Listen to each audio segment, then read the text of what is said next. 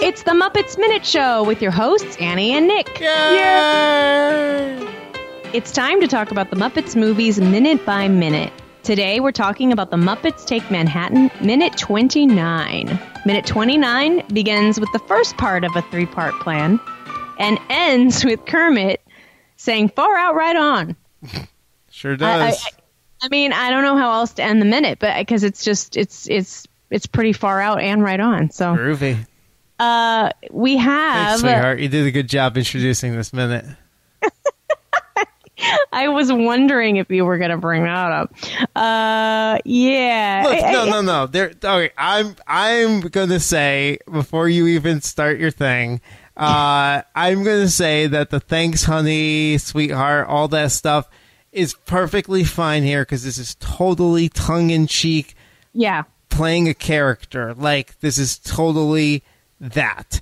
Now, the sad thing is they'd probably do the same thing, in a script here without even thinking about it if it wasn't this kind of character. But here is Kermit playing a character, and he's saying what he thinks should be said. I mean, sadly, it's probably actually what is said, or is still, who knows. Yeah. But, yeah. I mean, that is he's playing a character. So, to me, that's why this part of the script is just fine, kind of having that in there, because that's what he's doing. Yeah, I actually agree with you. And again, in isolation, it's fine. It's just this constant onslaught that gets under my skin. You know what I mean? And I don't really have a whole lot to say because I completely agree with you. I mean, he's clearly doing a caricatured version of this agent or whatever. So I get it. And you know what?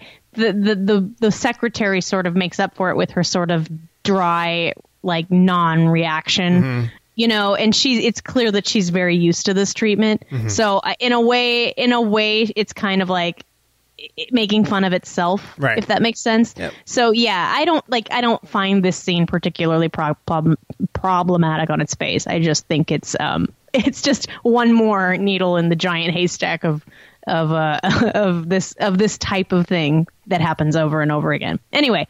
That's all I'm going to say about it. But let's go back to the beginning of the minute, actually, because I wanted to point out that this little, after Kermit says, if you can't beat him, join him, and we have this amazing music cue. I don't even know how to describe it, Nick. It's like it's like its own little weird genre of music cue, right? It feels almost like it feels, though, very much like an old sitcom or something transitioning to the next scene, though, to me. Yeah. But it's just, it's funny. It weirdly takes me back to my childhood because I used to, and I should say this, I used to have this, those little tiny records that were like with a little book and they go in a sleeve. Right. And I used to have that for this movie. And I listened to it all the time. And I remember that music cue was on it. And so it kind of got burned into my brain. And so when I was watching this movie and it came on, I was just like, that's so familiar. Oh, my gosh, it's bizarre. And I mean, it's very almost eerie. That's not the right word, but like it's kind of like, I don't know. Like, I can't describe it, but I just love it. I really do. I love this little music cue. I love this transition. And it's like, okay, here we go. We got Kermit in a disguise. This is going to be good. You know what I mean? That's funny. I've never thought too deeply about that music cue, but yeah, it to me, it is very fit. Like, we don't do that too much anymore. We don't have these. Maybe we do. I don't know. I don't watch as many sitcoms these days, but I don't feel we have those transitions, where like you transition from one thing and then show an exterior and have a little music cue. I feel like we don't produce movies or television like that anymore. Well, we do on Family Guy. Well, yes. That's an animated show. Yes. But yeah, it does feel like a very sitcom-y thing. It totally does. Yeah. That's a really good way to describe it. But I wanted to say this actress in the elevator, I don't know if you happen to figure out who these people were, but she looks familiar to me. And I was wondering if she was like anyone. No. These two people are uncredited.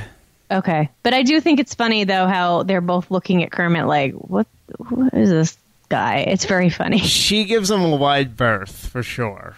Definitely, yeah. She's like, I don't know what this is. And then the guy the man, I think, is just maybe being polite and letting her exit first. Because you can kind of see his eyes go over to Kermit as she's leaving, but you can't see his expression, which is kind of unfortunate because I would have liked to have seen both of their expressions. But it is cute how he kind of peeks around the corner and then we're like, oh God, what is this outfit? Like that was my first thought is, what is this outfit? And well done, Jenny, because this jacket is like, it full on has shoulder pads. It's amazing. Right? Yes. I mean, this is kind of what I was saying earlier when I was like, if she and Piggy ever actually became friends, like they would be a force to be reckoned with because they could probably start their own fashion line, you know? Yeah. This is great though. Like I wonder how long it took Jenny to make this, like how many days went by before he actually got to do this first part of the plan. Mm-hmm. And where he found this little frog-sized afro. I need to know. Like I have to know where he found that. Well, we always wonder that because they always happen to find clothing and disguises that fit them. And it's just fantastic that they're able to do that. I mean, maybe doll shops. I don't know.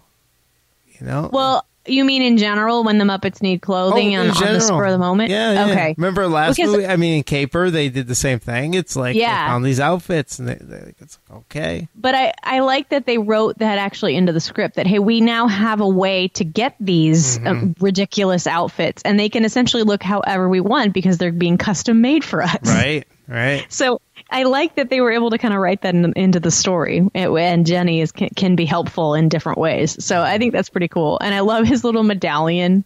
I don't know what the image on the medallion is. It almost looks like a music note, but it doesn't make any sense. Yeah, I can't tell either. Like a treble clef or something, but I'm not sure. I'm not going to put any money on it, but it's just really funny because it's very, it's like, what are you thinking, Kermit? And he's pretty convincing. Like, I wonder this entire scene, like this secretary to me seems like she's so used to talking to people like this that she doesn't even give it a second thought. Like I think she thinks that it's a little strange that he's a frog, but like there's no sort of, expression change that she's like surprised to see him or what's this creature doing in here, you know? So it's just really funny to me. And it means that I think Kermit actually is doing a good job. He is. You know? One of my favorite Muppets things is when the Muppets do things that when they act like they think that other people act to like do things that like they're so naive about life in the world and things that to me, I think they actually think that this is the way people act. And we see this in the other movies as well. There's certain scenes where they're just acting like, oh, no, this is how this person would act, right? If they were doing this and I'm doing this. And they do these funny, like, little things like this. I think the interesting reaction to Kermit from the people on the elevator, from the receptionist, and we'll see tomorrow, is interesting because for the most part, we're always like, well, people look at Kermit as a frog and Fozzie as a bear and Pig, you know, Miss Piggy as a pig, and don't think twice about it. Like it doesn't matter. Right. It's just like, oh yeah, no, that's a frog. So okay, but in this case, it's because of the outfit. Like it's more because of the outfit than he's a frog. They're right. You know, they're like, who's this crazy frog in this outfit? You know, if he was just a frog, they wouldn't think twice about it, which is kind of funny. Yeah, I often wonder, like, if Kermit had just come in like his normal self, right? Like, what would the receptionist have done? Would the same exact thing have happened? Yeah. And like, would he have been able to get into the office? Like, it's a good question. Like, well, I think he would have, because remember they got all those other appointments, and they were, you know, a frog and a bear and a whatever, you know, a Gonzo and whatever they are, and they got all those appointments. So yeah, I mean, this is the funny thing is, like, Kermit thinks he needs to do this because of all the books he read and, you know, the things he learned about what, you know, producers are or what producers want and things like that. Yeah, so it's very funny though. It's really. It's a funny scene, and I think that, like, I like the little details, like, on her desk. I like, you see the I Heart and Y button. There's this even looks like there's a picture of like her baby. The baby picture is a nice touch. Yeah, it is a really nice little touch, and I like that a lot. Sorry, I'm going to say it's her grandchild. Yeah, I would. You're right. It's probably a grandchild. I would hope that would be not hope, but I mean, it would seem kind of unfortunate if this woman is like got a teeny baby at home and she's working her receptionist job. I don't know. That just sounds kind of sad to me. But anyway, it's very cute. It's a nice little detail, and I wonder if it's like a crew baby. Oh, yeah. I don't know. Could be. That'd be a cool piece of trivia. I have no idea. It probably came with the frame. Yeah, that's possible too. It is a very odd looking little frame. Looks like shaped like a pear. It's a horrible frame, right? Like, come on, get a normal frame. But it does stand out. Like, I definitely noticed it. But yeah, it's a nice little detail. I think that they've done so good with the set direction in this movie. Like, it's really good. I like it a lot. It's so 80s. Winesop. Like, what is that a name? Did you look that up? Is that like a person that we need to know, or nothing? No. Winesop means nothing except this fictional agency here in the Muppets world. If you have to sop up some wine. Yeah. Mm-hmm. It happens. I've definitely done that on multiple occasions. Oh, boy. Yeah. Ashamed to admit it. But yeah, I think this is a funny scene, and I think that the next scene is even funnier. But I love how Jim is playing this little character. It's very cute. It's appealing in kind of a cringy way. It's very appealing. Yeah. So, yeah. So this is our second celebrity cameo. Yeah, I was going to say, who's this? Yeah. So this actress is considered a celebrity cameo in this movie. By the way, I'm actually saving most of my talk about this for the end credits because there's some stories involved here and things like that. But the celebrity cameo roster in this movie is very lackluster. Yeah, you were telling me that. Because, I mean, isn't it like it's people that we don't really, like, they're not, maybe they're Broadway people or they're not necessarily super famous. Yeah. Yeah, and I don't even think they were super famous in 1984, to be honest with you. For some reason, they just couldn't get the caliber. Yeah. But this one's interesting. This is Frances Bergen. Or I guess Bergen, right? This is Candice Bergen's mom. Oh, okay. And it is Edgar Bergen's wife. Remember, Edgar Bergen is the ventriloquist from the Muppet movie who Jim looked up to, put him in the Muppet movie. Didn't he die? Right, before the film came out, he dedicated the film to him. Yeah. Well, I wonder if that baby is Candice, like a baby photo. Oh, interesting. That's a pretty good celebrity cameo. That would be cool. I didn't read that anywhere. You'd think that would be somewhere if it was. I don't know, but that's cool to think about. I don't know. Maybe it is. So she was a pretty successful actress and model in her own right. She was a model for many years in a lot of different campaigns on billboards and magazines all over the place. She was also an actress. Did most of her films in the 1950s. Nothing too huge, although she was in the 1953 version of Titanic. Ooh. And apparently she was in apparently a popular Western at the time from 1958 to 1959 called Yancey Derringer. Yeah. Never heard of it. More recent time, then she took like a couple decades off and then started acting again in the 80s. And she was in American Gigolo. Let's see. Made in America. She was on MacGyver, Murder, She Wrote, stuff like that. So nothing too huge, but apparently in the 50s she had some decent roles, and like I said, she was a model. And then she did appear in 2 episodes. She did 2 cameos in her daughter's show, Murphy Brown. Okay. Yeah. Ah, that makes sense too. So there you go. That's Frances Bergen. I had no idea who it was, so I'm glad that you let me know.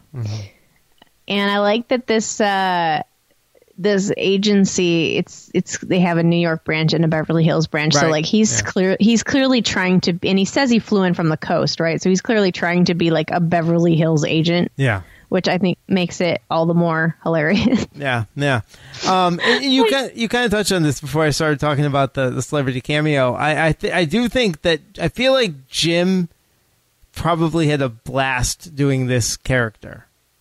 Yeah. Like it feels like something Jim probably giggled over, like the fact that he was kind of making fun of the agents because after reading his bio, I just get that feel that he would have enjoyed making fun of this type of person.